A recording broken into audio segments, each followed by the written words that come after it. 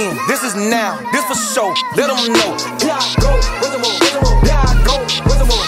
That was them. This is me. All right. Welcome back once again. You know who it is. We can't afford to not record. So I'm back with Carrie, Chris. This is Mike. Welcome, Deep Cover Podcast. Free agency edition, right? A lot of happenings to talk about around the Ravens and free agency, unofficial, of course, all reported till you get those physicals. But before we dive into it, let me touch base with my guys. I'll start with Chris. How you doing, man? I'm good, man. I'm, for the circumstances that we're in right now this time, everything's pretty good. Hopefully everybody that's listening, everything is going well for them, and just try to stay positive. For sure. How about you, Kerry? Are you social distancing in an appropriate way? Oh, I'm always about the social distancing, man. I do that anyway. So I haven't changed my approach too much. But yeah, I'm doing good, man.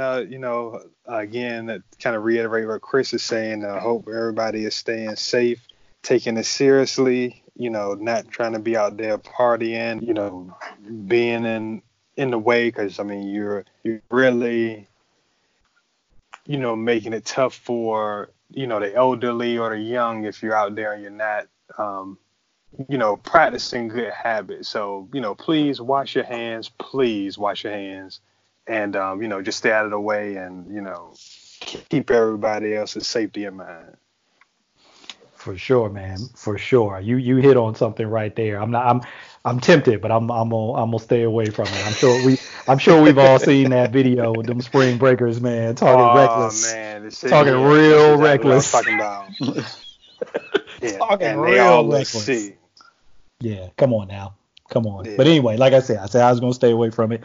We got enough other good stuff to talk about from a Ravens fan's perspective. So let's dive in. Let us start. Where could we start? We could go anywhere we wanted to, but let's start with this, because I think just chronologically, this was one of the first things that happened even before free agency, well, at least the tampering period, and then actually official free agency began, was Matt Judon getting the tag.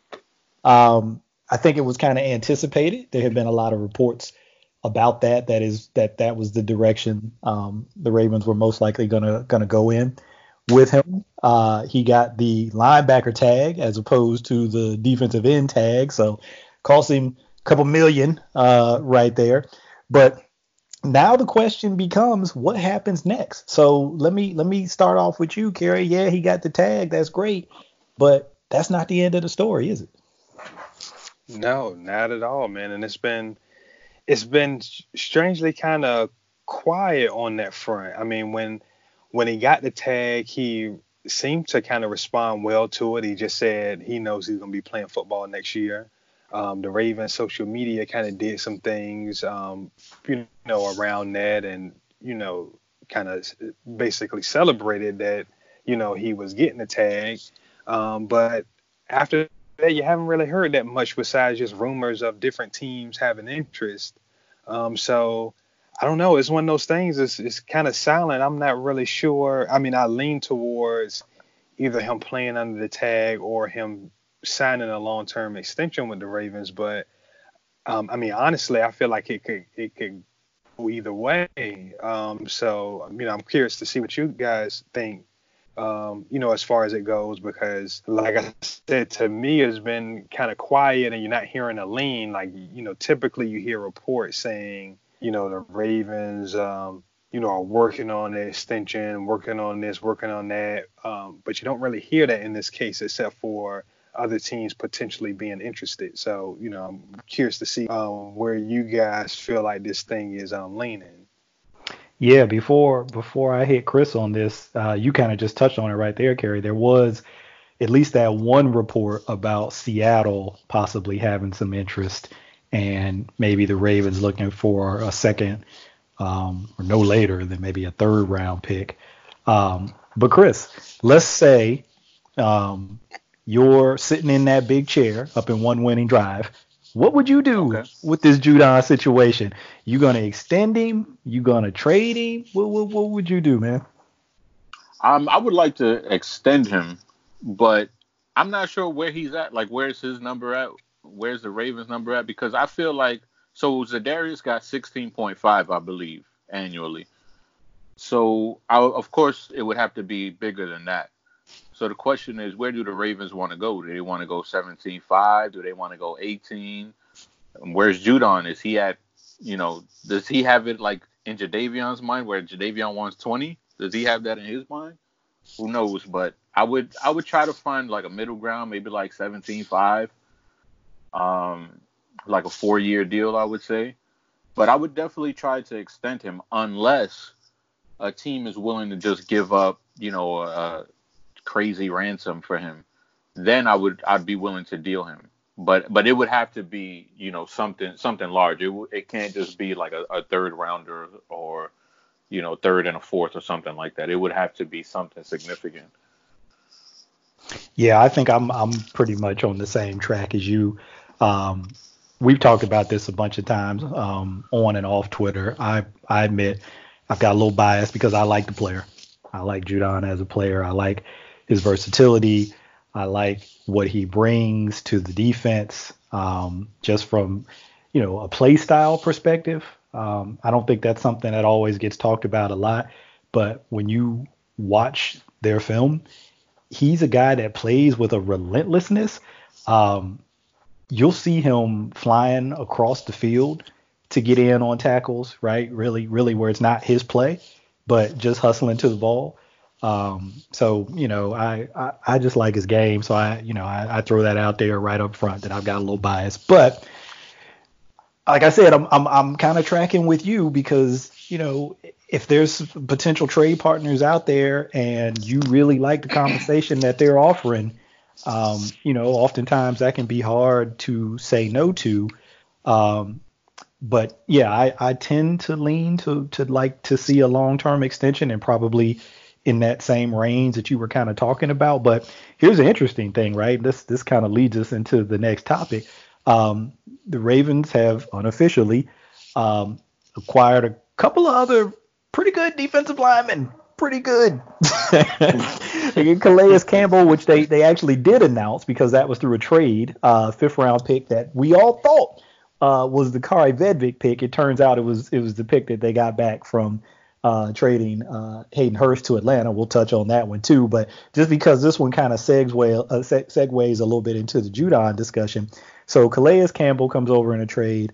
Unofficially, they've signed Michael Brockers from the Rams. How does that kind of shape your and then we can talk about each guy individually, but just to kind of tie a bow on the Judon thing, I'm coming back to you, Kerry. Does that shape or reshape your thoughts on Judon at all? If you say, well, we've got these two defensive linemen coming in, they're not outside linebackers, so they don't play that position, but still you're bolstering your pass rush, with these guys in addition to what they bring in the run game. Does that change anything for you with the approach towards Judon? I don't think it does. The thing I like about Calais Campbell is because we have all of these questions as far as who's going to be playing on the edge, next season. And, as good as an interior rusher as Campbell is, as good as he defends the run, on third down, you can line him up on the edge, on the 4-man pass rush, and he can get home. So, I think that gives the Ravens some, flexibility. But I think Chris is right on with the number to me, that 17.5 range. I would be all for locking Judon up at that number. The question is he looking for something over that number, and if the Ravens are willing to meet that. And then another point Chris made as far as the trade market goes, if we're just talking a 3rd round pick, maybe even a 2nd round pick, I think I would rather have Judon than that. Than some pick in that range. Especially the surplus of picks that the Ravens have now and their ability to be able to move around the board and do some things. I think I would much rather have, Judon on a long-term deal, or even playing on a tag. And if they lose him next year, then they'll get that third round comp pick. But I think Calais Campbell and Michael Brockers are kind of a separate case from what we're dealing with Judon. Yeah, I agree.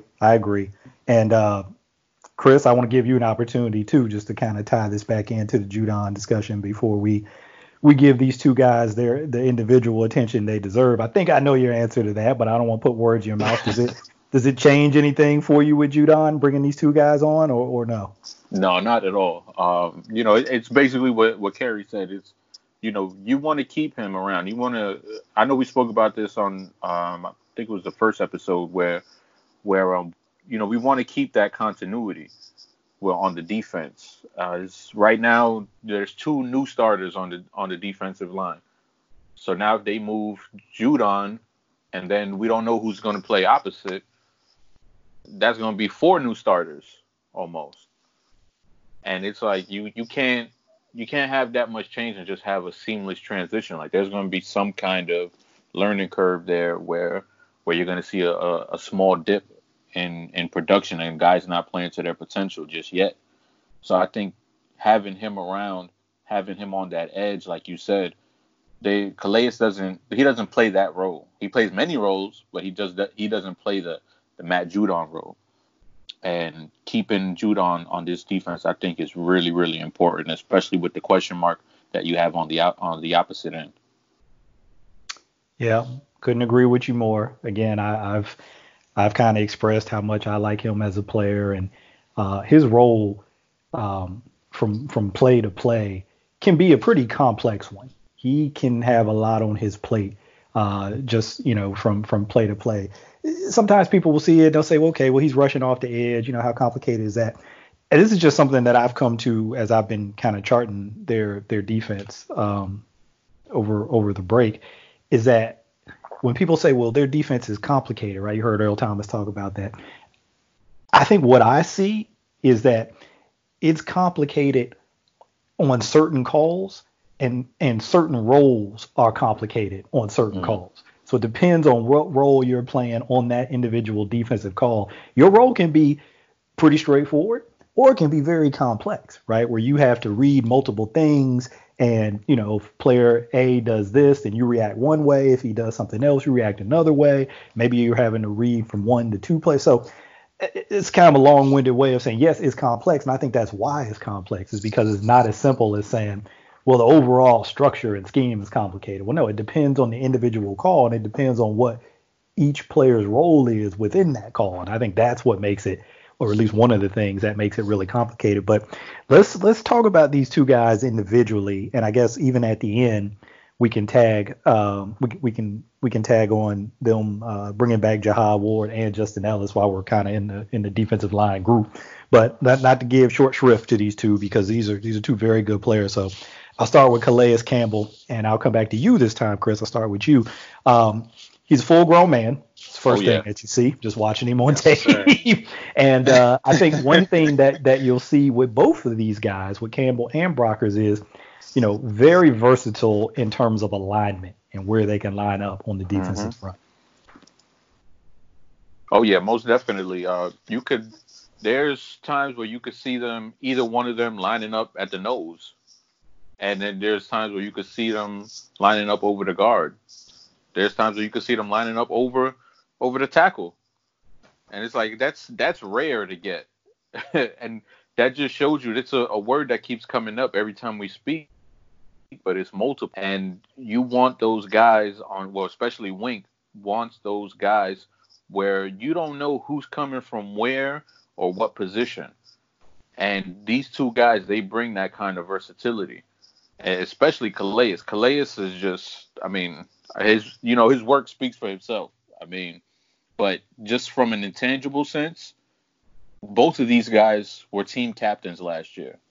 Both of those guys have great reputations when it comes to just their teammates talking about them. I saw an article about Weddle talking about Michael Brockers and, the command that he had in the locker room. And Calais Campbell, he was in Jacksonville for 3 years, and the way people talk about him on the Jacksonville squad, you would think he was there for 10. And I believe that's probably something that the Ravens saw that they needed more of on the defensive side. It's just that leadership, that veteran leader presence. Because right now they only have Earl Thomas, who was in his first year, and then after that, who are the captains really on the defense? Maybe Judon and Marlon, maybe. Yeah. And those guys are still young too, and for as long as they've been playing, they're still young. But now you have guys that have been in the league for years and well established. And to me, that's a valuable part as well, not just on the field, but what they bring off the field. Yeah, that's a very underrated point, I think, particularly if you put it or if you look at it through the lens of the Titans game, right? The loss to the Titans. I think one of the themes that I walked away from with that game, I mean, you can talk about all the X's and O's, and I've done that, but one of the themes that I took away from that was you are seeing a really young team. I mean, granted, they've got some veterans. They had some veterans. Some of these guys aren't going to be back, or it looks like they may not be back. But they had some veterans at different positions. Obviously, you mentioned Earl Thomas. You can talk about Jimmy Smith, who's won a Super Bowl with the Ravens. Brandon Carr, who's a veteran, who's been around. There's some veteran guys. And then if you look on the D line, bringing in guys like Pecco and Ellis, guys that have been around. But now you're bringing in these guys who you just described it, man. Team captains, leaders in the locker room, somebody who can really, kind of seize and command, a group, right? A defensive line group, a position group, and the defense overall. It even goes outside of their group, but who can really lead and bring that established veteran presence. So when you get in these big games, you get in these big time pressure situations, they've been there before, right? Rodgers been to the Super Bowl with the Rams. Calais Campbell been in, division championship games with the Jags. I'm old, so I can't even tell you what happened back in Arizona. He probably was in some big games back in Arizona too when he played there. So you get guys who have that big game, that championship game pedigree, who've been there, right? And I think that always helps. And I think with a younger team overall, like I said, I mentioned the Ravens had some vets at certain positions, but they're an overall younger team. I think that's something that you need, and you hit on it. I think it's a very underrated point. Kerry, let me get your thoughts on Calais Campbell. He's from what I've watched, and I've got about 3, almost 4 games in on him. He's virtually impossible to block with one person, especially on the interior. Guards and centers, you almost can't block him with one of those guys. It's been really impressive to watch. So what are your thoughts on Calais and his fit? Yeah, my first kind of thought when I saw this trade go through was if you want to really see what the advantage is to having Lamar Jackson on a rookie scale deal, then look no further than this trade and the Marcus Peters trade. They basically turned Kenny Young and 2 5th-round picks into 2 of the best players at their respective positions in all of the NFL. And they were able to do that because they had the cap space to absorb these guys' contracts. These are 2 guys that forgot what Peters' number was, but, we know Campbell's deal was $15 million. Peters was double-digit million, maybe 12, 13 at least. So, to be able to absorb those kind of contracts and to double down on that by being able to extend these guys, Campbell for 1 year and then Peters for 3, is just huge. To be able to acquire these kind of talents, while Lamar is on that rookie scale deal is just huge. And just speaking to Calais Campbell as a talent, like you say, interior wise, you're not blocking this guy with one guy. I mean, period. Nah. And I was kind of surprised. I mean, once that trade went through, I'm like, man, look, we can kick our feet up until the draft, because I was not expecting the Ravens to be able to fortify a need in this manner this quickly, like smack that right into free agency, and they get a guy that can play the run, but they can be that interior disruptor on third downs. And when you look at what they have across the board, they have an ability to be able to keep him fresh as well, which is something I really like. So when we're getting into those fourth quarters, and the Ravens are trying to protect the lead, Calais Campbell is not a guy that'll have 50 snaps going into the fourth quarter. He's a guy that because of the depth they've been able to build now, he's a guy that you can keep fresh, and you'll be able to kind of unleash him in the fourth quarter. So that was my biggest kind of takeaways from it, is just them being fortunate enough to have Lamar on that rookie deal and really capitalizing on it by seeing this opportunity to fortify a need with one of the very best guys at his position. Even at his advanced age, he's still one of the very best defensive linemen in the league. Absolutely. And at the risk of getting in a little bit over my head, I really should point everybody to Ravens salary cap, Brian McFarland. But it appears that they were able to do some of these deals taking advantage of some flexibility that the new CBA created, where they're able to create this pretty low cap number in their first year and then kind of backload. That's not necessarily a new thing to see deals that are backloaded. I mean, that's happened before in the NFL. But to do it with the anticipation that the cap's going up in 2021 with the new TV deal, sort of looming and coming to fruition around that same time. So teams really thinking like there's really going to be a big bump, or anticipating there's really going to be a big bump in the cap in 2021. So we can really kind of structure these deals to get these guys in on a low number in 2020 and kind of push some of that off to 2021. And now, of course, there's always a pay the piper kind of situation when you do that. But just, just another example of how Eric DeCosta and then this front office, how they're kind of looking for every advantage, right? Every competitive advantage that they can get. And I'm sure other teams around the league doing the same thing, but just, it's just good to see that they're not one of those teams, because I shouldn't say that every team around the league is not doing that. Obviously, we see teams out there making bad moves and, probably structuring things in a less than advantageous way. So I'm glad that they're on the other side of that. But Kerry mentioned, this defensive group and defensive line group and being able to rotate a guy like Calais Campbell and keep him fresh. One of those guys that could potentially give him, some snaps off, Michael Brockers. I'm sure they'll be on the field sometimes together, but you could also envision some scenarios where one guy kind of is able to give the other guy a bit of a blow. So Chris, I'll come back to you. Michael Brockers, another guy who I've got about 3 or 4 games in on. Thing that stood out to me, something you and I have talked about, as we've talked about draft prospects, a trait that I've been infatuated with this year is length. And this dude's got 35-inch arms. So that was right up my alley. But let me get your thought on Brockers, man, and his fit with the Ravens.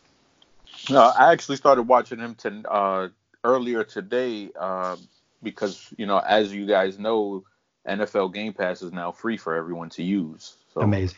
Till May, I think they said. I feel like a sucker for paying for it, but anyway, it is what it is. Look at God. Won't he do it? So I got to watch some of his games, and like you said, the main thing that jumped out was his length. And I know a couple days ago we spoke about this because I remember watching him 3 years ago, and he was way bigger. Like his legs were bigger. Like he just had, everything was bigger, and he was playing more nose guard for the Rams back like 3-4 years ago. But now when I look at him, because I didn't really I haven't been paying attention to Michael Brockers really. It's hard to just focus on Michael Brockers when he's lining up next to Aaron Donald every play. So, but in sitting down and watching him today, I was like, whoa, this guy is a completely different player. His body's transformed. He's slimmer now. but he's still stout. Mm-hmm. And he's not getting ran over or anything like that. So he was able to still keep his strength, but he's a way better mover than he was before. And like you said, his arm length, it's just, there's plays where he just bench presses dudes and they go like 2 yards away from him. And then he's able to just, rip right under them and make a play. It's really amazing to watch because he uses guys kind of as like dummies. So he'll take a guard, move him to the right, but keep his head to the left. So the running back could see his head to the left. Mm-hmm. But what he's doing, he's setting up the running back because he knows he's just going to toss this guard to the other side and then just close that hole right up. And there was a play specifically against the Panthers where he does that. And it was beautiful. And you just see that over and over again where because you mostly see running backs trying to set guys up and trying to manipulate defenders. But he was manipulating running backs and having them go where he wanted them to go. And it was really fun to watch and to actually see someone who's talented and also has the physical capability to do those kind of things. I think I can visualize that exact play only because I was watching that Panthers game earlier today. Just by chance. I'd started out with some different games of those 3 or 4 games I watched, and then I said, well, let me just go back to the beginning, and I'm figuring, it's crazy. I know it sounds crazy, but I'm like, you know what? Maybe I'll just watch them all. Let's watch all of them. So I went all the way back to the beginning, and I remember that exact play that you're talking about, and you're right. It really speaks to his mental processing, mental awareness, because it's a complete setup from the very beginning, right? To get his head in that gap on the other side, get the running back to see that, because running backs are often taught to read that. They're reading hats, right? They're reading helmets. If you see a defensive helmet, or they're reading color, coaches like to use these buzzwords. You see color in your gap, then you're going to go the other way. Well, because he's powerful enough, he's just going to snatch that dude away, and then now he's going to be on the opposite side of that gap. So when you try to cut to the left after seeing him in the gap in your right, he's just going to snatch that lineman out of the way, and then he's going to be there in that gap on the left, and he's going to make the play or force you into a teammate who can make the play. And that's a comment I saw before I get your thoughts, Kerry. I saw that from Aaron Donald about Brockers, who Aaron Donald said, look, he's one of the best run defenders in the league, and he doesn't really get credit for that. And he said he really allowed me to be me, right? To do all the things that I do. And, you people talk about the plays I make and all that.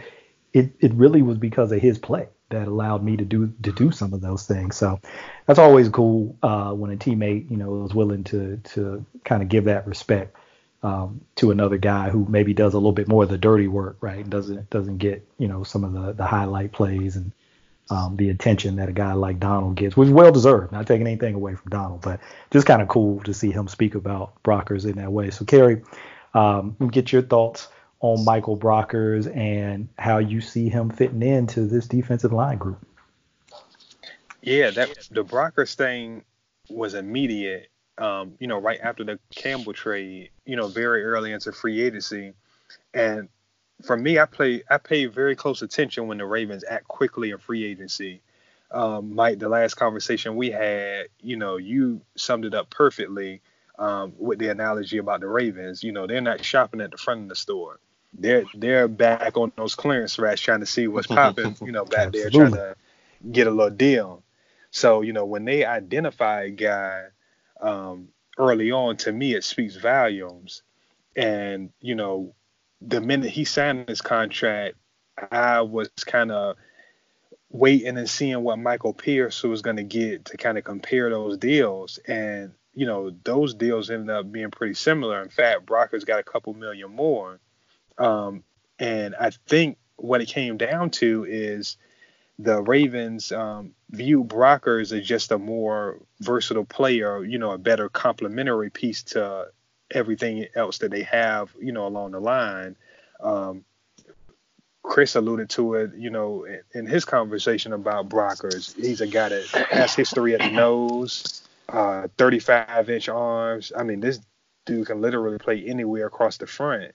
So when you have him playing anywhere across the front, Calais Campbell being able to play anywhere across the front, and then you have, Wormley, who was a starter last year and now becoming the fourth guy.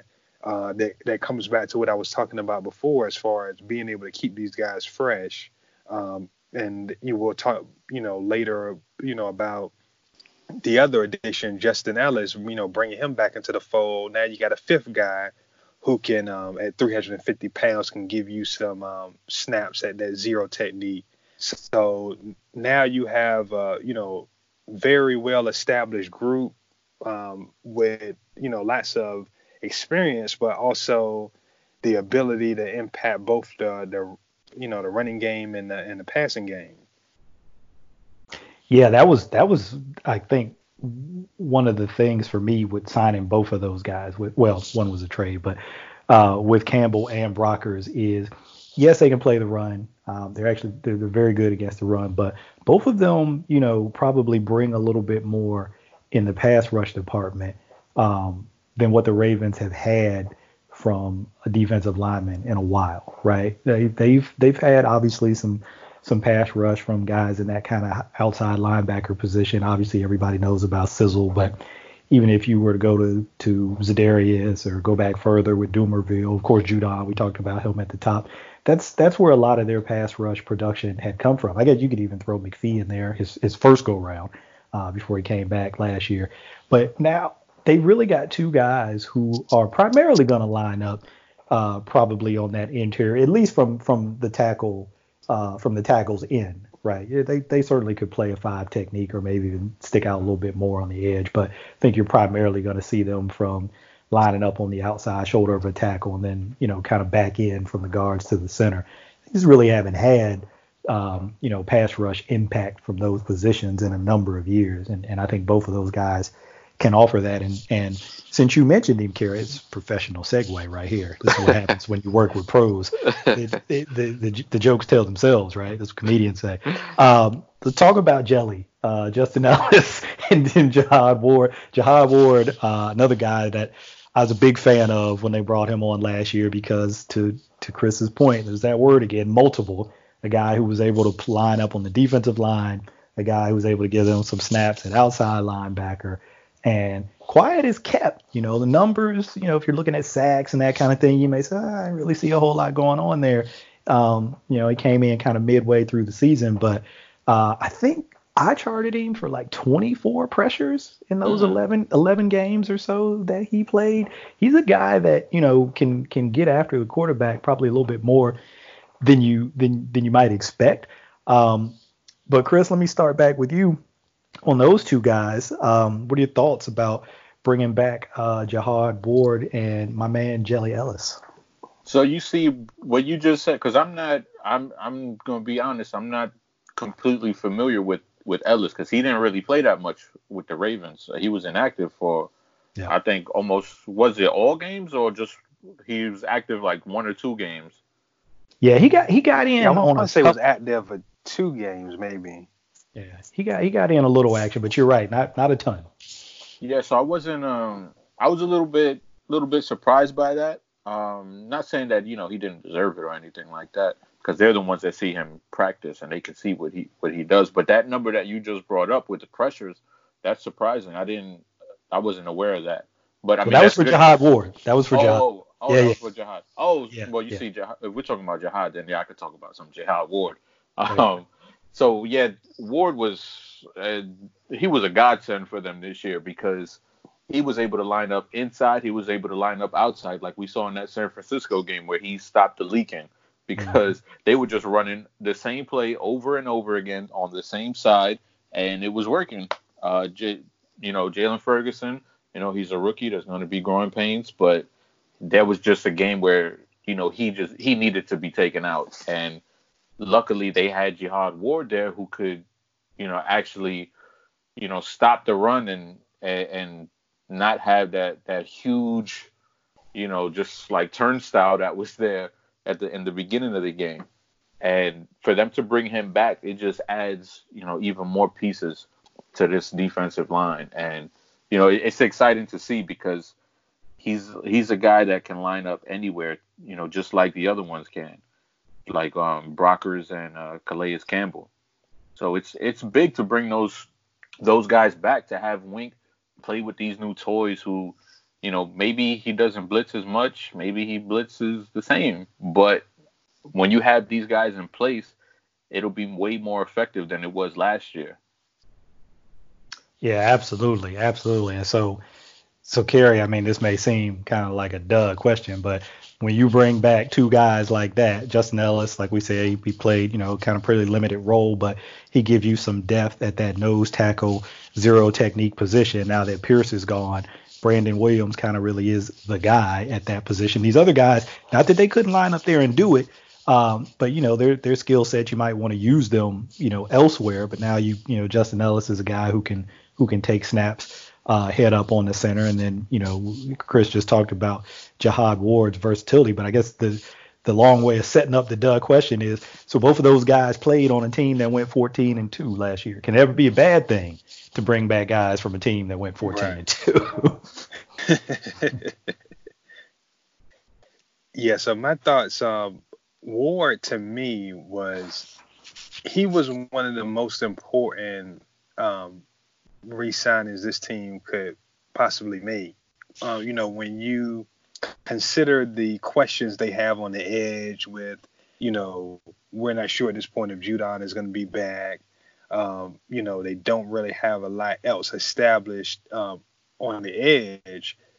Ward is a guy that, again, we were just talking about it, how he stopped the bleeding in that San Francisco game.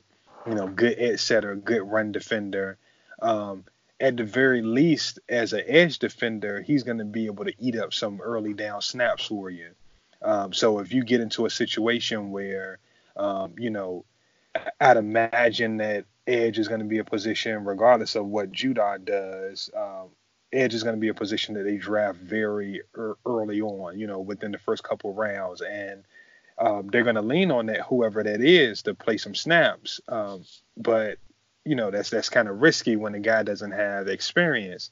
So you need a guy like Ward who at the very least can eat up those snaps as a run defender on first and second down. But then he gives you the added flexibility to kick inside on third down and rush from the interior.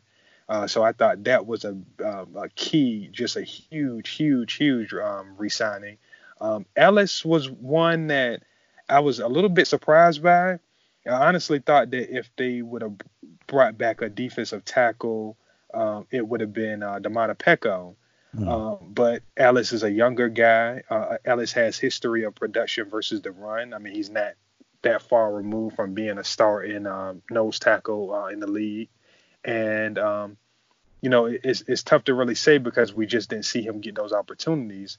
But again, as Chris pointed out, they watch these guys every day in practice. So they know, what it is they're dealing with. And so for them to prioritize Ellis over Peko, tells me, all I need to know as far as that signing goes. They feel like there's some untapped potential there with Ellis. I mean, I believe he's 30 and Peko is, well into his 30s. So I think they still see some potential there as a guy that can give them, quality snaps versus the run. No doubt. Well, look, we've gave the defense a lot of attention the early part of this show. Now let's flip over to the offense. And I guess we got to talk about the Hursts. The Hursts, the two Hursts, Hayden Hurst and James Hurst. Let's start with Hayden first. So another trade situation where the Ravens trade Hayden Hurst to the Atlanta Falcons. I think Atlanta got, in addition to Hurst, obviously the player, they got one of the Ravens' 2024 round picks, and Baltimore got back the Falcons' second round pick and their fifth round pick, which they actually used in the Calais Campbell trade. So that pick didn't stick around long. But let's start with Hayden, and then we can touch on James Hurst when we're done. So as everybody knows, Hayden Hurst, first round pick, former first round pick, same draft where they selected Lamar later in that round. And I think a lot of people are going to look at that and they're going to say, but I think bust is too strong of a word, because I think that he contributed He had a role, a pretty well-defined role in this team. Now, you can look at the draft capital and say, well, you expect more out of a guy drafted at that spot, and I couldn't disagree. I couldn't argue with anybody who says that. But I just think because of the role that he did fill and the contributions that he did make, I can't quite call it a bust, right? I don't think I could quite go that far. Now, you get back some pretty decent compensation for him, in terms of that second and that fifth, particularly that second round pick, with the depth at some of the positions in this draft, whether that's wide receiver or another position, having multiple second round picks is something that you really can't feel bad about if you're able to put yourself in that position with this particular draft. So, Chris, let me go back to you. Let's talk about Hayden and take it any direction you want to go, man. The trade itself, the compensation, and just Hayden and his time in Baltimore and kind of how you feel about it. So I love the trade because it just seems like Hayden, you could tell he was fed up a little bit with his role in the offense. And I believe it was, I forget which game it was, where you could hear him on the broadcast yelling, like, give me the ball, or like, I was open. He said something. He yelled out. And it was a frustration that you could see. And, you can't blame him. I mean, what is he going to be, 27? So the clock is ticking on him, and he wants to show what he can do. I mean, he believes he can, do better than he's done in his career, and I don't blame him because there are flashes there. You just go back to the Buffalo game where he has that huge gain. There aren't a lot of tight ends that could do that in the league, and then the blocking, the versatility that he brings to the table. He's a talented guy. There's no question about that. But in terms of his fit in the Ravens offense, sorry. We were talking about defense so much, I wanted to put him on the defensive side too. But in the Ravens offense, where he's clearly not on the level of, Mark Andrews or, even Hollywood Brown or even Willie Snead when it comes to Lamar's progressions. I mean, there were times where Lamar would just throw it to him because he didn't have anybody else to throw it to. And, that's something Lamar has to work on as well. It isn't an indictment on Hurst's talent because like I said, he's a talented guy. And I think his fit on the Falcons is tremendous. I think he's going to do well with them. But with that being said, when you can get a second round pick for a guy who's essentially your number 3 tight end, that's great compensation to get a second and a 5th round pick for him. Yeah, it's hard to knock it. It's hard to knock it. That's for sure. So, Kerry, let me get your thoughts on the deal and Hayden Hurst and how you feel about the trade and what do you see his future maybe being with Atlanta? Yeah. When the Hurst kind of trade rumors first started coming about, I just didn't expect anything to happen. I looked at it as, the situation of him being behind Andrews and being behind Boyle and teams needing tight ends. I felt like they looked at it as a kind of a place where they could try to buy low. And the Ravens really weren't in a position where they needed to do that. I mean, he was on a rookie scale deal. He still had a role within the offense. And he was a productive player in that role. I mean, he caught everything that came to him this year. I mean, very sure hands and, did what he needed to do. Pretty much, I mean, what it came down to is Atlanta was in a tough spot from a couple different situations. One, they didn't have any cap space really. Two, the draft class this year is short on inline tight ends that are ready to contribute right away. So Eric DeCosta was able to provide a player for them that's on a rookie scale deal and is ready to contribute right away. And he used that leverage to get a quality deal. I mean, let's call it what it is. It was an overpay. But, Atlanta, because of those factors, were, willing to do that, and the Ravens were able to capitalize on it.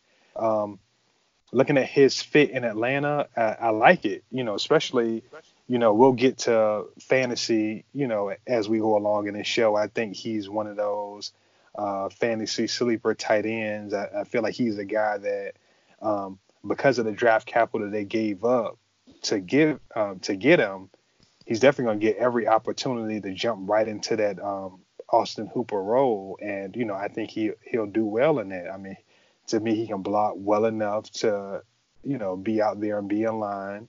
He's not going to maul you by any means, but I think he can, show well enough to be on the field. And again, this guy was very, very sure-handed this year, and, has some untapped, potential athletically, to really produce for them. So I think this was one of those, win-win trades where the value was just too much for the Ravens to pass up on. Yeah, I like that point about fantasy. Obviously, I'm, just like sitting at the kiddie table when we talk about fantasy and you're speaking. I'm like looking over there at the adult table like, all right, let me be quiet and listen to what they're saying. But I really like his fit in that Atlanta offense and really the potential for that offense as a whole. If you look at the guy who was there playing tight end, Austin Hooper, for them last year, I think he's reportedly got a deal with the Browns. I didn't realize this. I kind of was just looking up some stuff when I heard Hayden was going there. He caught 75 balls last year for almost 800 yards. So, obviously, it's not an apples to apples thing. It's not like you just, take Hooper out, put Hayden in, and he catches 75 balls too. But the opportunity should be there for sure. And you just look at their offense as a whole, even so obviously people know about Julio, Calvin Ridley, but even down to their offensive line, I did not realize this. I'm literally just looking at this now, and it kind of blew my mind. They have 7 former first-round picks of the 11 starters on offense. 4 first-round picks on the offensive line. Matt Ryan, Julio Jones, and Calvin Ridley were all first-round picks. So there's a lot of talent on that offense. And I know people look at the record and how things went last year, even though they kind of finished strong there at the end to probably save Gus Bradley's job. But I like that as kind of a place to look next year for maybe, some points, some scoring that people might not necessarily, obviously everybody knows about Julio, but people might not necessarily think about some of the other parts of that offense. And looks like they got some firepower there. But anyway, like I said, that's me talking from the kiddie table. Let's talk about James Hurst. Now, kind of a polarizing guy among Ravens fans, I think. I've always been a James Hurst fan, a supporter. Fan might maybe too strong for word. A supporter, because I think about, I always have a soft spot for guys who kind of come into the league kind of as underdogs, undrafted free agent, really have to compete and kind of carve out a niche for yourself in terms of a roster spot. And then, those guys, unless they just turn into like, immediate or like clear cut stars, which doesn't happen a lot, they're almost fighting for their position every year, right? They might make the team one year and you're like, all right, great, I'm here. But it's really not the case that way when you're an undrafted free agent. I mean, you can see that with Gus Edwards. It's almost like Gus is fighting for his spot every year, despite what he's done in the previous year. And I think Hurst, to a lesser extent, was in that same role. But he was a guy who I think his best asset was his versatility. The fact that he could play guard, the fact that he could play tackle, and people would say, okay, well, great. He'd come in and he was terrible at both. I don't agree with that. But I could see, how some people could feel that with some of his performances. He certainly had some performances that weren't great, but be that as it may, this is, a guy who was a rotational player, a depth player in your offensive line, a swing player who allowed you basically to do a 2-for-1 on game day because, you can use that roster spot that he saves you somewhere else because he can play at least 2 spots on the O-line. And, the PED suspension was probably a little bit of the writing on the wall. And then obviously the money that they could save with his contract. So long story short, he's released. And Chris, let me go back to you. What do you think that move, coupled with Marshall Yanda's retirement, we talked about this a little bit, but I don't think the Hurst move was announced back then. How does that shape your view on the offensive line and how the Ravens should approach that in terms of not rebuilding, but retooling the offensive line? I think it's huge because, I mean, right now they have a couple of question marks with Ben Powers and Patrick Mekari. So both guys, when they've played, they've done, fairly well, but the jury's still out. There isn't, enough of a sample size to say, yeah, this guy's going to be good. But, all right, so let's just say those two guys are starters. Just the way the NFL is, and, every year in the injury bug just jumps around from team to team, and the Ravens have been incredibly lucky when it comes to the injury bug, especially last year. But if one of those guys on the line gets hurt, it's like, who's going to jump in and be the backup? They don't have any backups right now, any proven backups anyway. So, I mean, they have Andre Smith, but is Andre Smith, really the guy that you want to lean on? Yeah. But right now, and I'm not saying Hurst was that guy either, because we've seen a decline in his play as well. But I just think that it's imperative for them to really focus on the line, not just because of not just because they released Hurst, but because you can't rely on Lamar to just figure his way out of messes if the line isn't as great as it could be. We've seen teams try to lean on these mobile guys. When you look at Deshaun Watson, you look at Russell Wilson, you look at Andrew Luck, you look at Cam Newton, all of those guys were mobile. And it seems like those front offices were just content with trying to put other weapons around them and negating the offensive line because, he's mobile, he can just, find his way out. He can survive. It's not like we have a Peyton Manning back there who won't be able to move. They kind of take the mobility for granted. But I don't want the Ravens to do that with Lamar. I want them to have that solid line in place. And, we don't want him to get destroyed. I mean, look where Andrew Luck is now. Andrew Luck isn't, he's not even playing anymore. Cam Newton is, limping around looking for another team right now. And, these are young guys. These aren't old dudes. Look, Tom Brady's 57 years old. and look, these are young guys that are, like taping their bodies up to just try to play.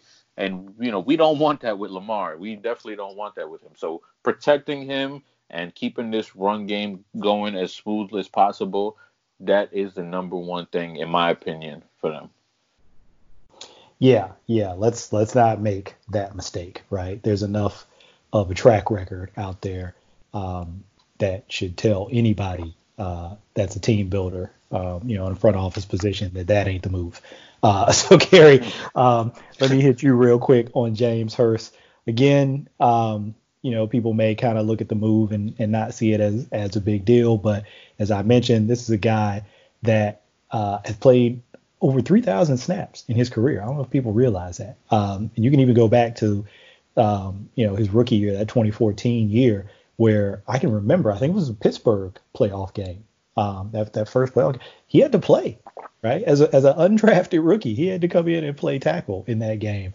Because I can't remember who it was who was hurt that game, who was the starting tackle. Was it Eugene Monroe? I might be getting my years. That might have been after Eugene, but I'm pretty sure that James Hurst had to play in that game. So he's had to come in and play in some big spots. And again, just that versatility to be able to move back and forth between guard and tackle. I mean, I think he probably had his best year at guard in 2017. So he's gone. Marshall obviously is retired. So let me get your thoughts on the state of this Ravens offensive line. Yeah. So with James Hurst, I went into it, and I think we talked about this on one of the previous pods, but I kind of looked at him almost like that. His cap savings almost like that, that extra money in the cookie jar. If you don't quite have enough, we can hit the piggy bank and tap into that James Hurst cap space and, do a little something. Now they did it, a little bit earlier than what I thought, but I think his kind of cut just reinforces the fact that in this draft, I think they need to find one interior offensive lineman that's worthy of playing snaps in 2020. And I think they need to find a swing tackle that they feel comfortable with, if God forbid one of the tackles were to go down, somebody that can come in and give them, at least, C-, C+ type of play at that tackle spot. So I think that's going to be really important, that those, second, third, fourth round picks, by the time they get out of the fourth round, I would like to see them have an interior offensive lineman and a swing tackle / insurance at right tackle kind of player. And, maybe that swing tackle is a guy that they found later in free agency, but I think they definitely need to shore up both of those positions. They need a guy that can come in and preferably, as far as the interior offensive line goes, it would be great if they can find somebody that can play, center and guard, because right now, until we know when Skura is going to be able to get back on the field, Mekari is the only, center on the roster. So, I mean, that right there alone, you have to have at least somebody else in camp that can snap a ball. So, I think it's important to definitely attack the interior offensive line. And again, important to get a third tackle in there. Andre Smith, we'll kind of see what happens with him. I don't want to say he's a camp body, but I also don't want to say he's a guy that they should be leaning on and writing in pen as far as a guy that's going to be on their 53-man roster. So I think they need to kind of, be aggressive with that bench and, create some competition going into training camp. Couldn't agree more. I'm looking at our rundown, and I've been avoiding this one. So it's going to make me a little sad because I he throws word around a lot. We use it every day. We talk about we love this, we love that. I really do love this guy that we're about to talk about as a player, maybe even more as off the field. I know I've mentioned to you guys I've been doing my charting that Brandon Carr maybe has lost a step a little bit in man-to-man coverage and can be taken advantage of in some matchups in that way. But just such a versatile guy on the field, right? He made this transition. Really probably started back in 2018 playing some snaps at safety, and then this year, really kind of moved back there, almost wholesale after Chuck Clark became the starter when Tony Jefferson went down. So the ability to make that transition, the ability to still play some cornerback, to match up with different positions, kind of from either position, and then off the field. I mean, just, you know about his foundation, about all the work he does in the community. Everybody kind of probably knows the story about his mom being a breast cancer survivor, and then just the locker room, just his presence, professional. I think I mentioned to you guys when I went to training camp last year, just the way that he worked in between practice reps, even when he wasn't practicing, when he was getting a vet day, always kind of doing little things, working on technique, footsteps, transitions, flipping his hips, just always working on little things, finding ways to squeeze in work on technique, even when they were doing warm-ups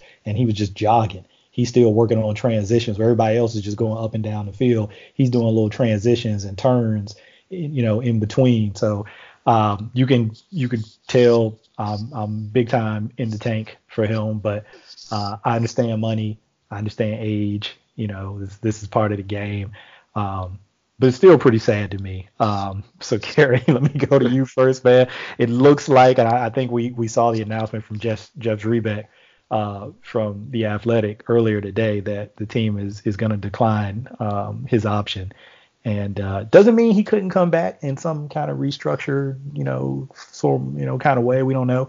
But it looks like right now that he's going to be able to go out there and look for other opportunities. So, Kerry, what do you think about Carr and, kind of maybe where that leaves the defensive back group right now?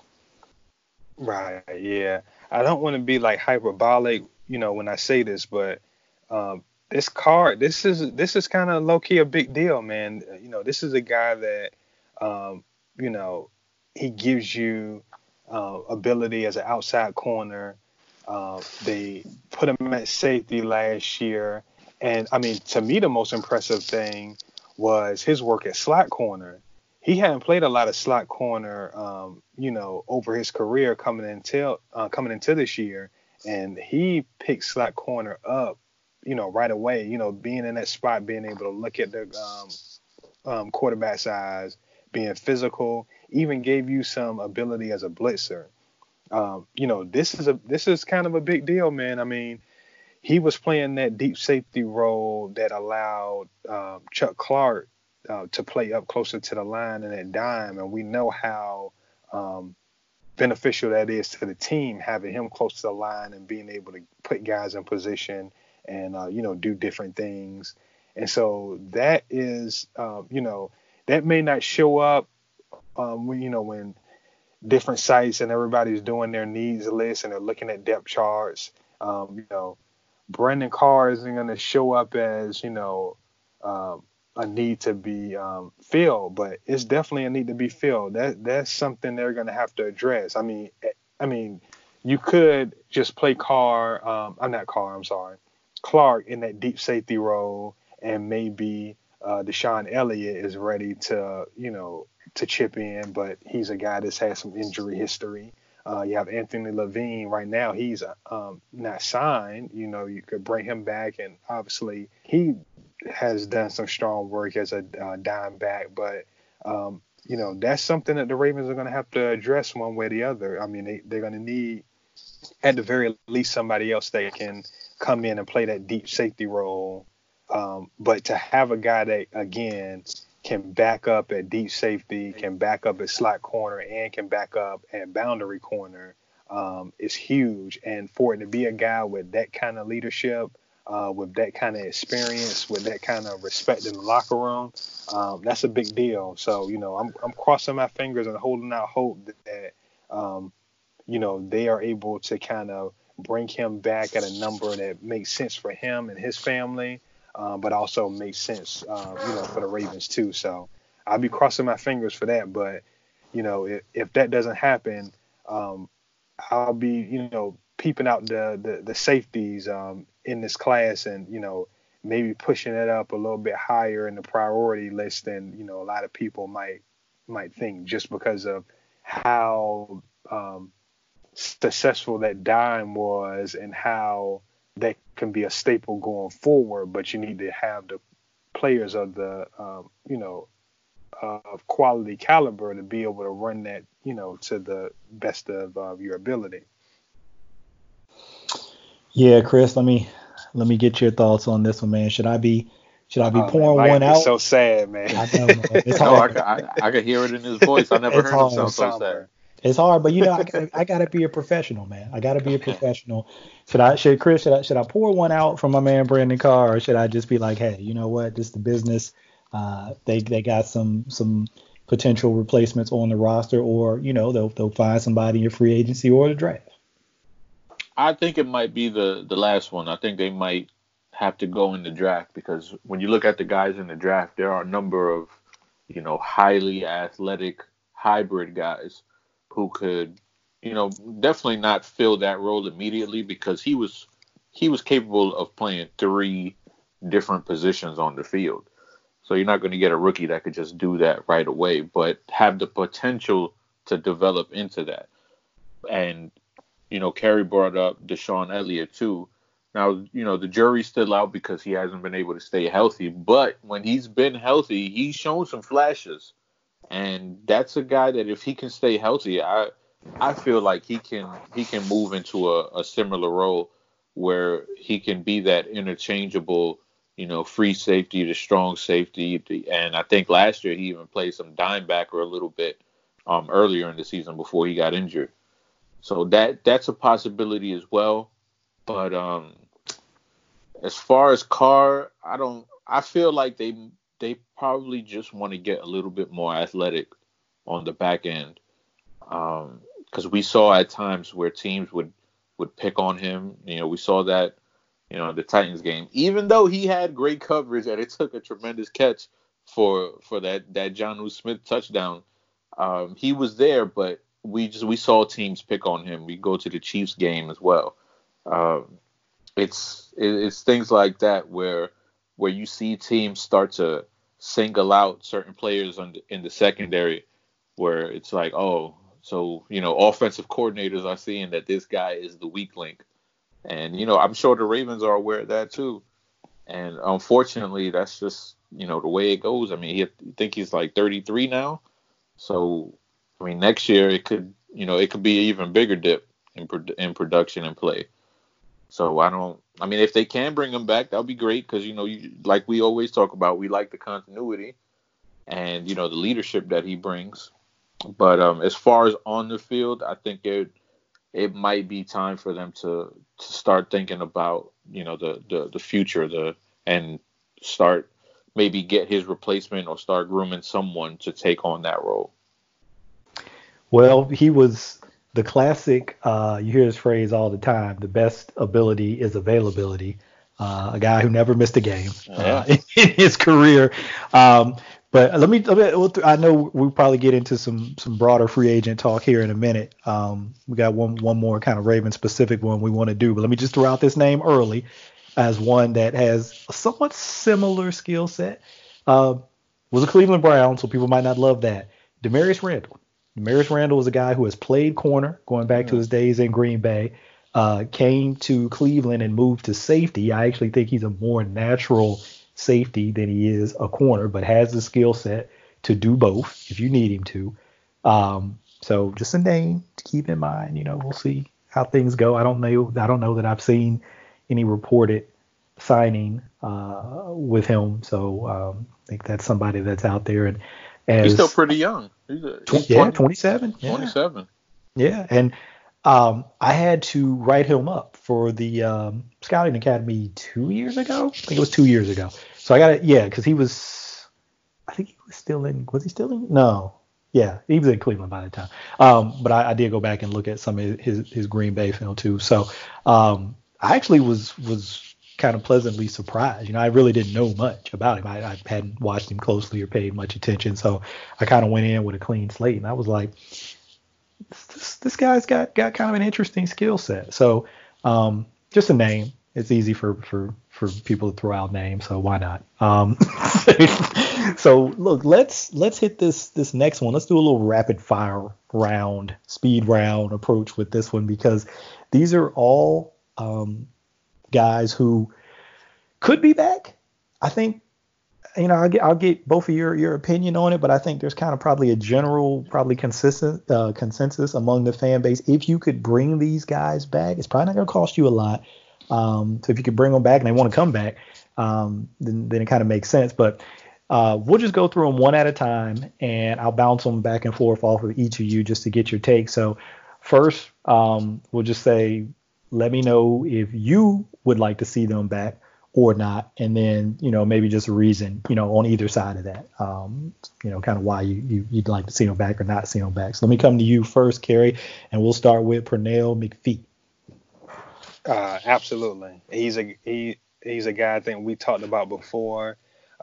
He gives you that ability to set the edge and play the run, and then also chip in as an edge rusher and an interior rusher.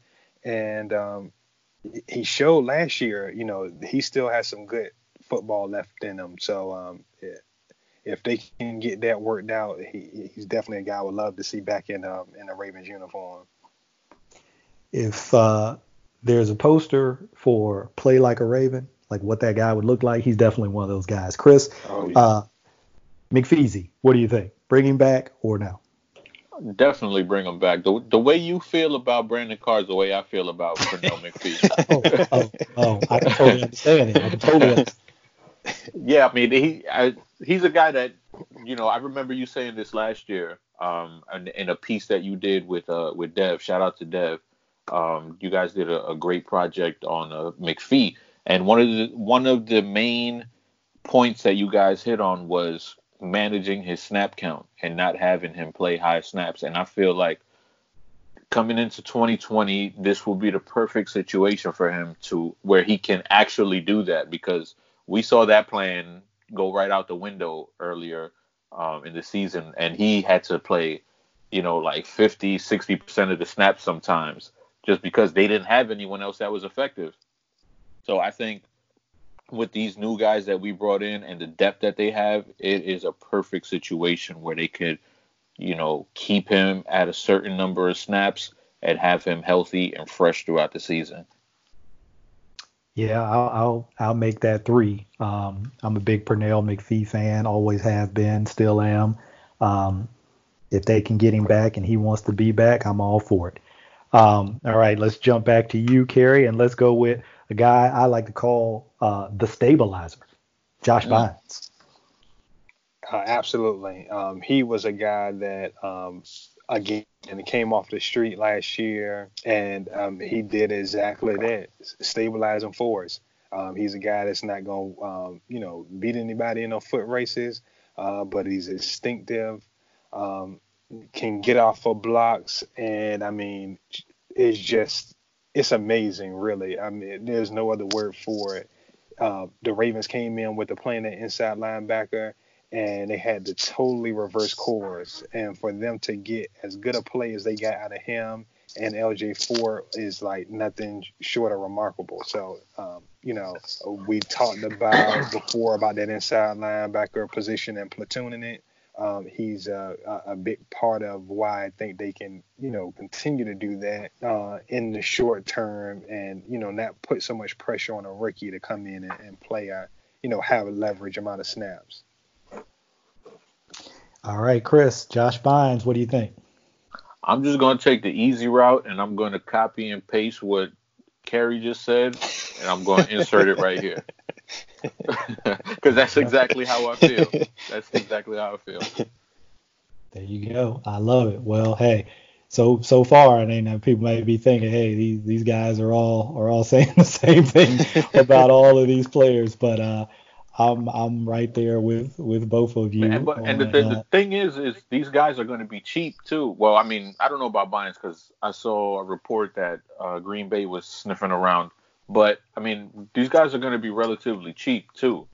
So that's the thing, is that they're going to be bringing in guys that are familiar with the culture, that are familiar with the defense, and that are going to be relatively cheap. And, you would hope that these aren't going to be guys that you have to lean on either. So these are going to be role players who can help you groom the younger guys.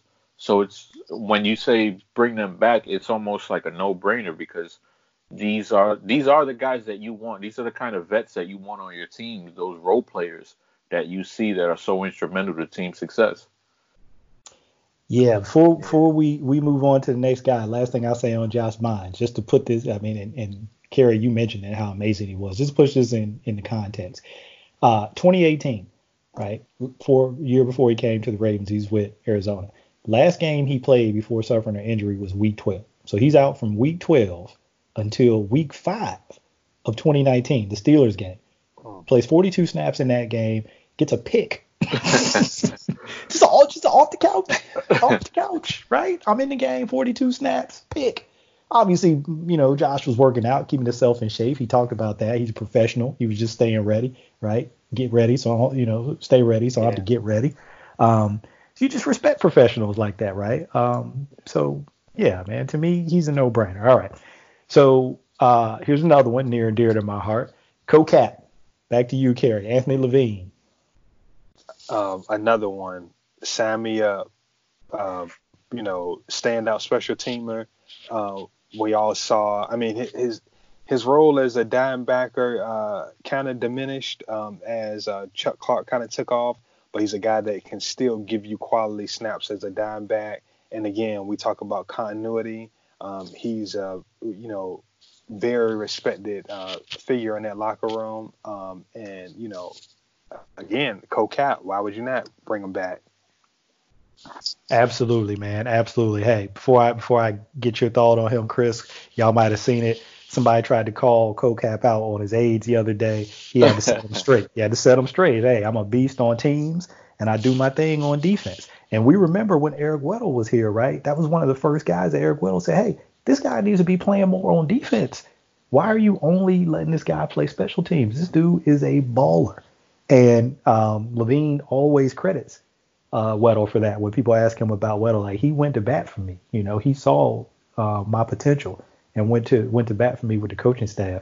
And then we saw in 2018, like you mentioned, when he really did play more of those dime linebacker snaps, we saw just how effective he was. So that'll be my sell. I'm gonna just insert my vote right there. So I ain't even gotta say nothing else. Chris, CoCap, what do you think? Bring him back or no? How can you not love the CoCap? How can you not love him? I mean, the guy, like you said, he's a beast on special teams, and when he's playing at that dime backer role, he produces. I mean, I don't have any complaints about Levine, and he's, that we know how important special teams is for this team, for this Ravens squad. So definitely bring him back. All right, so here's the last guy, and I'm gonna go back to you, Kerry. Now this might be the one where we get some disagreement. Maybe we'll see. Maybe not. Jimmy Smith. Obviously, the cornerback market early on for some of the bigger name guys been pretty robust. Obviously, Byron Jones backed up the truck, Miami, right? $82 million. James Bradbury, $43 million. Trey Waynes. Hold on, wait a minute. Does that say Trey? Trey Waynes, $42 million. Yes, that does say Trey Waynes. Holy shit. All right. So that market's obviously been pretty robust. But is it now going to start to slow down a little bit? And then also factoring in Jimmy's age, because Chris Harris, who's 30, a year younger than Jimmy, he got a deal too, but it's 2 years, $17 million. These other guys are, late 20s, mid-late 20s. Jimmy's 31, probably going to be 32 at some point during 2020 season. So, Kerry, Jimmy Smith, bring him back or no? See, this one is tough, man, because I feel like, I forget which year it was, but there was a year where Jimmy got hurt and the Ravens just really didn't have a lot of talent outside of him as it was. And I mean, by the end of the year, they were just struggling, man. They were just picking guys up off the street. And I feel like ever since that point, the Ravens have been obsessed with making sure they have quality corners. Like, I literally think Ozzie and DeCosta and those guys have like a recurring nightmare that they wake up and they look at the depth chart and it's like 6 Frank Walkers on there and they just go into this like frenzy and panic. So they want to bring him back. The tricky part is all these other guys that we talked about bringing back shouldn't really cost a lot of money. Jimmy is the one where I don't know if he's going to cost a lot, but he's going to cost enough where you almost have to decide, okay, am I going to pay him or is there a second tier edge guy out there that can kind of give me something? Maybe it's a guy that got cut today, Clay Matthews. Do you bring in a Clay Matthews at that mid-tier kind of money, or do you bring back Jimmy to be that fourth corner? To me, I'm kind of going to take, a coward's way out and say maybe.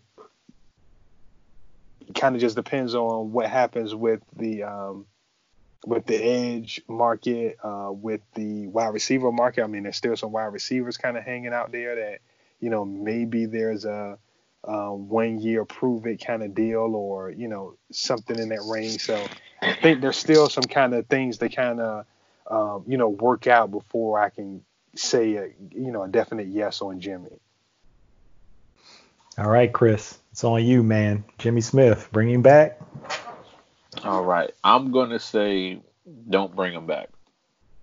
Mainly has nothing to do with the player, but it has to do with price. So right now they've been spending their money and, things seem like they're going to be a little bit tight. especially if Judon is on the roster at his current number. And with the deals that we've been seeing, not just the big guys, because Josh Norman was signed too. Josh Norman got, 1 year, $6 million deal. Now, if he's going to be getting $6 million, in my opinion, and I think in the opinions of a lot of folks that watch football, they would say Jimmy Smith at this point is better than Josh Norman. So you would think if Josh Norman is getting $6 million, what is Jimmy worth? Is he worth 10? I'm not sure what that number is. I don't know what number the Ravens have. I don't know what number Jimmy has. But I would say that it should be, around 10 if Josh Norman is getting $6 million. So if it's at that number, I don't know if the Ravens can take that on for, a third corner or maybe sometimes fourth corner. Who knows with, Tavon Young.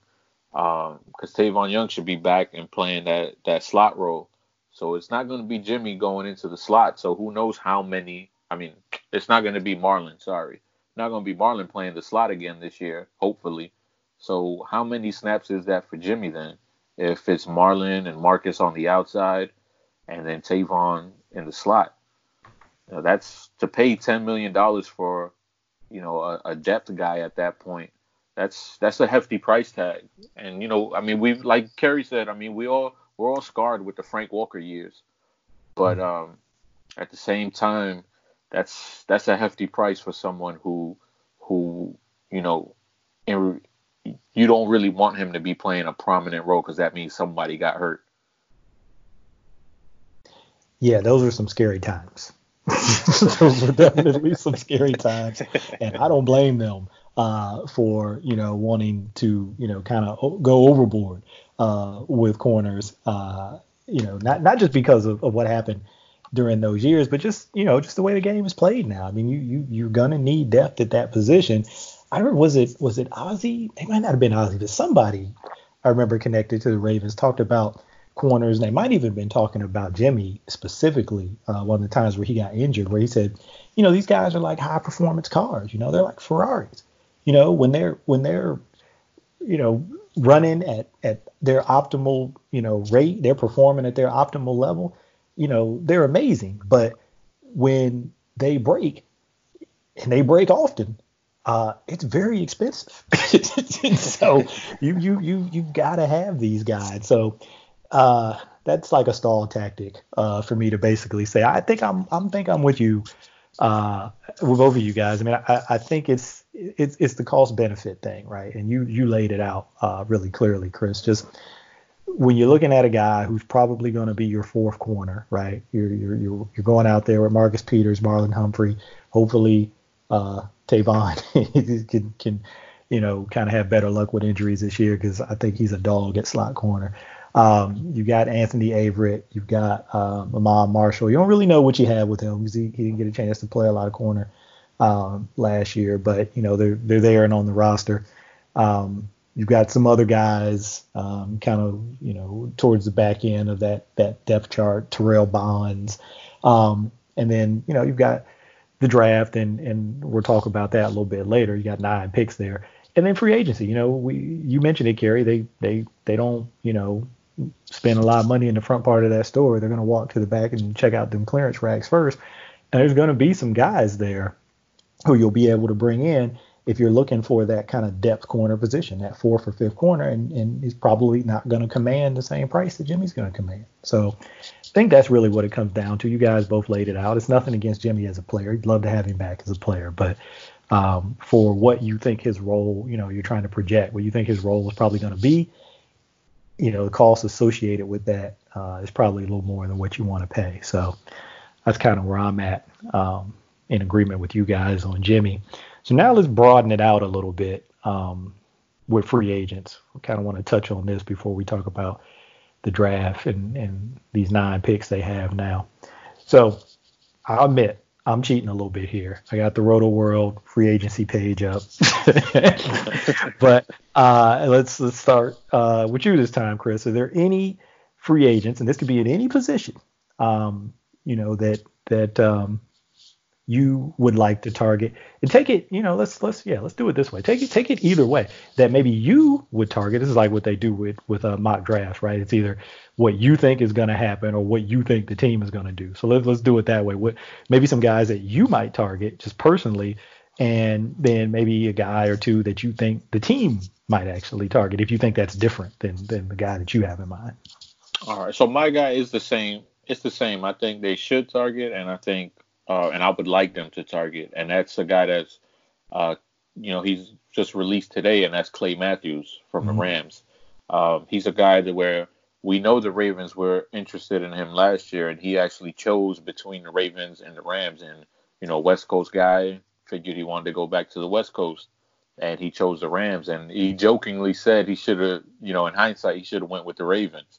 And I think he's a guy that they could use, another veteran presence opposite Judon, who can rush the passer and, bring some juice on the edge that the Ravens don't have. Because right now they have two young guys in Bowser and Ferguson, and you have to figure they'll draft one too.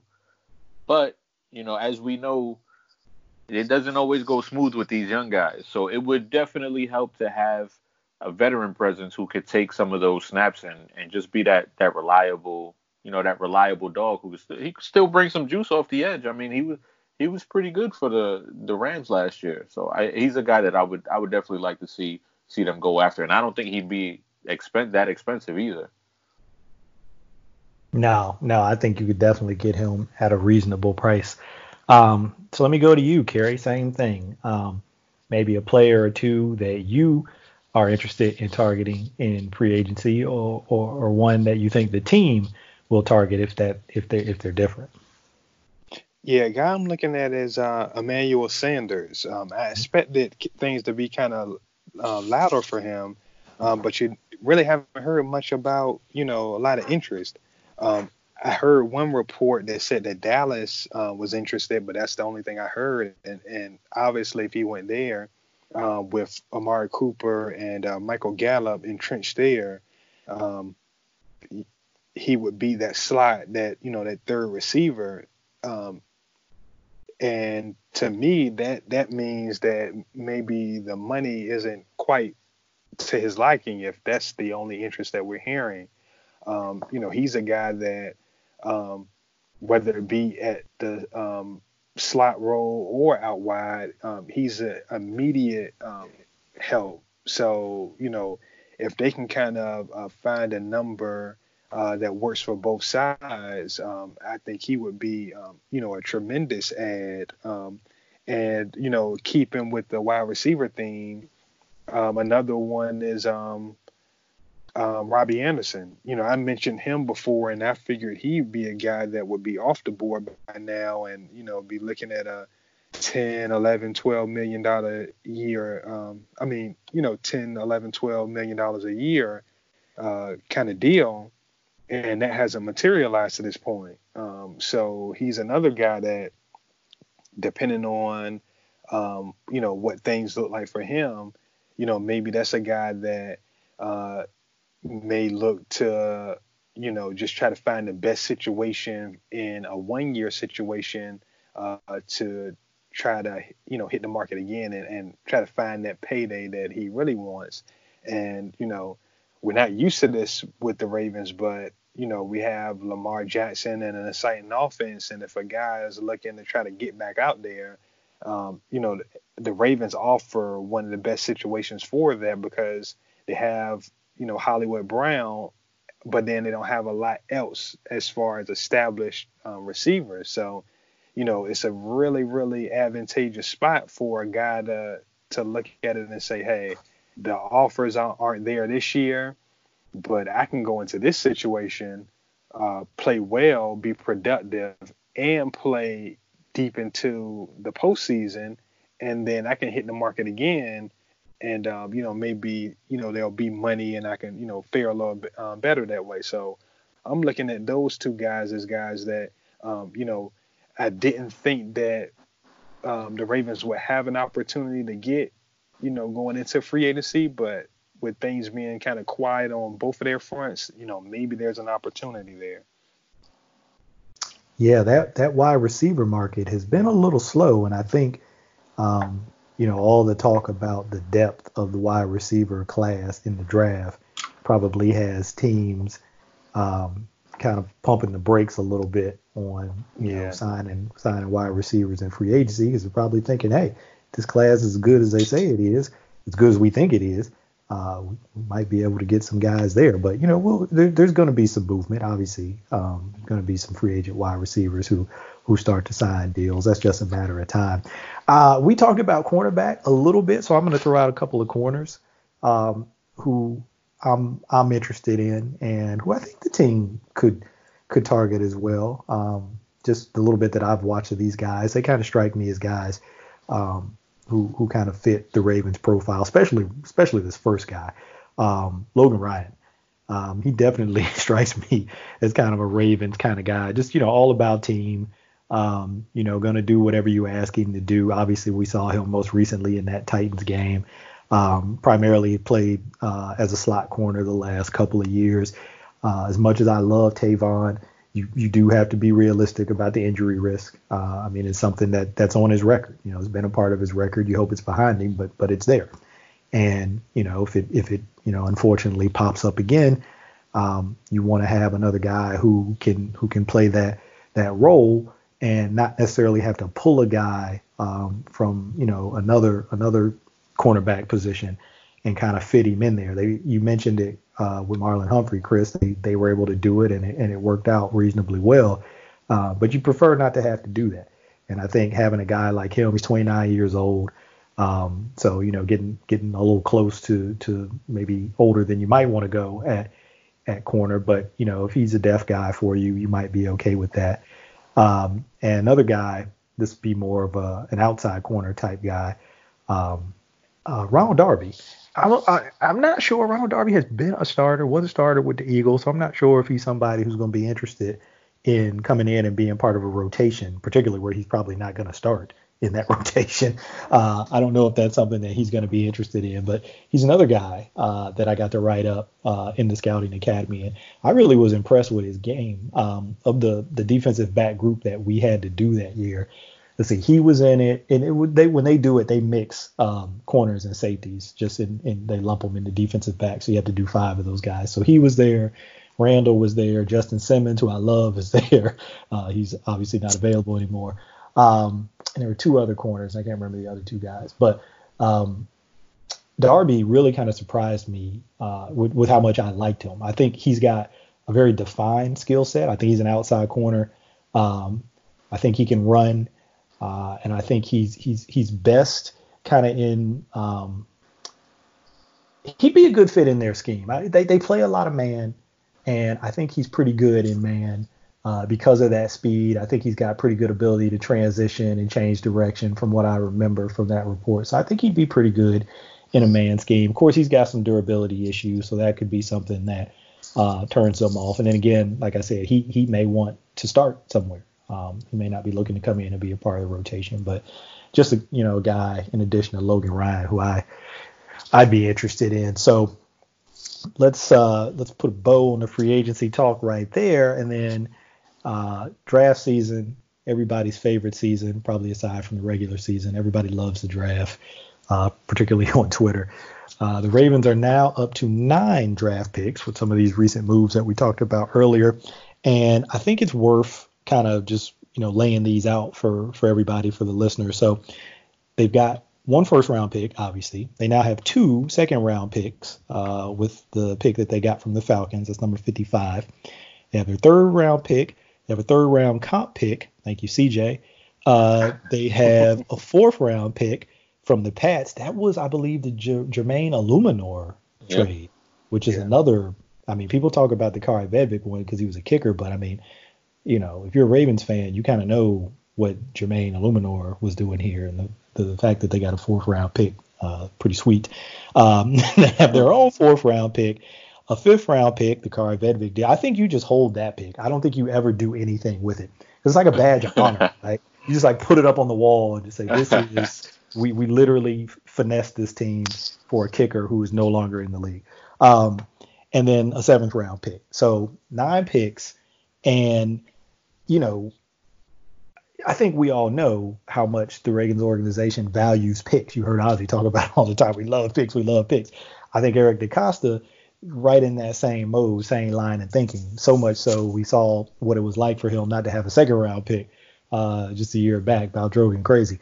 So let me start with you this time, Chris, with these 9 picks and all the things that we've talked about, the moves they've made, the guys they've released, some of the kind of unknowns. I know it can be hard to make a decision when you're not sure about who's going to be here, not going to be here.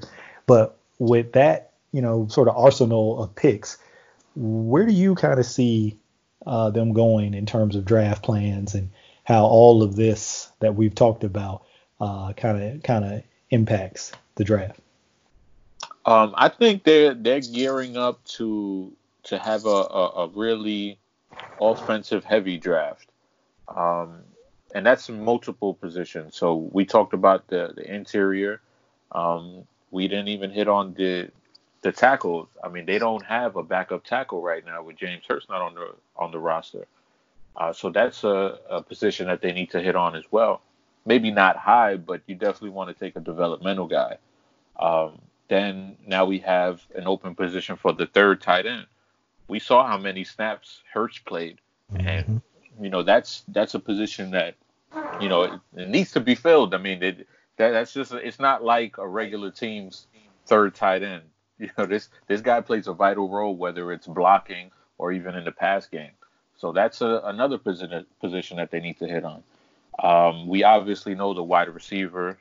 They need to maybe take one within the first round or 2, maybe even 3. Who knows? But it's certainly high on the list. And one that's gaining steam with the national media is the running back position. Whether it's in the first or the fourth, I believe they will take one at some point in the draft. So I do think it'll be a highly offensive heavy draft for them. But then we also know they still have a huge need at linebacker too, even if they bring back, Josh Bynes. I know they already have LJ Fort there, but they need a young guy there too that they can groom and have that homegrown guy in the middle of this defense. And then another position that might be one to hit on, with Carr leaving, is a safety, a guy who could maybe play high and have Chuck Clark play closer to the line, because like you said, with Carr there, they had that versatility and that luxury where they could have Chuck Clark playing closer to the line while having Brandon Carr play deep. And that's not something that every guy could do, as we saw with Tony Jefferson. So that's a position I think they would hit on as well. And again, the draft, the edge position, they need an edge guy. They need somebody opposite of Judon who could, hopefully, bring that Peter Boulware kind of rookie season in a way. That's what you're hoping for. So I think those are the main positions that they need to hit on in the draft. Kerry, let me bounce it over to you, man. So 9 picks, got a couple picks there in the second, couple picks in the third, couple picks in the fourth. How do you think that, kind of the draft capital they have to work with and some of the moves that they've already made affect their plans? Yeah, so I think the first thing is, with the amount of picks that they have and the quality of the picks that they have, it really can kind of strengthen their resolve at going best player available at 28. If the right guy falls that, is not necessarily considered, a top need, they can pull the trigger on that player and still feel comfortable with being able to plug in, needs in the second, third, and fourth round. I think it was Cole Jackson earlier on Twitter. He talked about a conversation you guys had, and he was talking about the safety, Xavier McKinney. Say if he gets to 28, and this is another thing where I, kind of alluding back to what I was talking about before, where when you look at, a site that might list the Ravens' needs, safety is not going to be on that list. But here is a guy that can give you quality snaps, very early on, at the very least playing that card deep safety role in the dime package. He can also play some dime backer, and then he gives you assurance that you have a free safety of the future, and takes pressure off of you as far as Earl Thomas goes. Whenever that situation moves in a direction where maybe they need to move on from him. So I think that's an option. I also think trading down from 28 is an option if they feel like they have multiple guys on the board that they like, and they feel like they can kind of scoop up some more value and move down and still get a guy that they like. They can really kind of move up and down the board early on, and they can work it in a way where they have just a haul of top 100 players, and really I hate to say replenish because this is a talented roster, but there are spaces and situations where they can get better as a team. Chris alluded to some of them. They need to get a inside linebacker, some youth there, and somebody that can play some high leverage snaps. Maybe not in 2020, but 2021 and going forward. With the situation with the edge, regardless of what happens with Judon, they need to add one, probably two edge guys in this class. They like corners, so it doesn't matter what happens. They're not going to leave the 4th round or 5th round without a corner. We can pencil that in. Even though they brought in and re-signed some guys along the defensive line, and they have Dalen Mack coming back, I wouldn't be surprised if they drafted a guy mid to late rounds to kind of groom, especially a guy that maybe is an interior kind of disruptor upfield guy that maybe is not ready to play run defense in the NFL. I could see that as a possibility. Running back, they're pretty stocked at running back, but there is good running backs in this class, and if they see value there, that's obviously a situation where they could do that. I think they draft at least one receiver. My guess would be probably two, and now we have a tight end situation where they probably need to spend a mid, 4th, 5th round pick on a tight end. So a lot of different ways they can go, but I think they're in a position where they can really capitalize on getting quality in a draft. Yeah, I really like a couple of points that both of you guys hit on. I'm just going to piggyback on them. You both mentioned tight end. I think that probably is something that, obviously Hayden's gone now, so people are thinking about it, but I don't know if they're thinking about it maybe or realizing as much of a hole that is now. I mean, Boyle played almost 70% of the snaps, but Mark Andrews and Hayden Hurst were really close. Mark Andrews played 44%, and I know he dealt with some injuries, so that kind of impacted that. But Hayden Hurst played 41% of the snaps. So you're pretty close there. So those snaps have to be replaced. I don't think you're going to see this offense go from one that used, 3 tight ends, regularly to one who maybe scales that back a ton. Maybe they dial it back a little depending on, the quality of player that they can get there. But it's obviously, a part of their system and something that they like doing. So I definitely think tight end is maybe more of a position that they'll look to restock than maybe people think. No disrespect to Cole Herdman or any of these other guys that they kind of had on the practice squad, but I think they're always going to be looking to improve there. 2 more things I think I wanted to hit on. Linebacker is kind of interesting to me just because of some of the signings that have taken place with in free agency and maybe how that impacts where some of those guys go in the draft. I think kind of the consensus top 2 guys that off the ball linebacker position have been Patrick Queen or Kenneth Murray, Patrick Queen, however you want to mix them up. But if you look at some of these moves, the Raiders signed in Corey Littleton. The Jags signed in Joe Schobert. Green Bay signing Christian Kirksey. Teams who are picking kind of in that middle towards, early to mid 20s range, who've signed, off the ball linebackers to at least, Littleton and Schobert. Those are very lucrative deals. Kirksey deal, not that big of a deal. Even Chicago in there, I almost forget, re-signing Danny Trevathan. So, you wonder if, because they've committed those kind of financial resources to those guys, if linebacker might have been a consideration for them in the first round, maybe it's not at that point. So maybe there's a chance one or both of those guys, fall down the board a little bit, or maybe not. Who knows? It's the draft.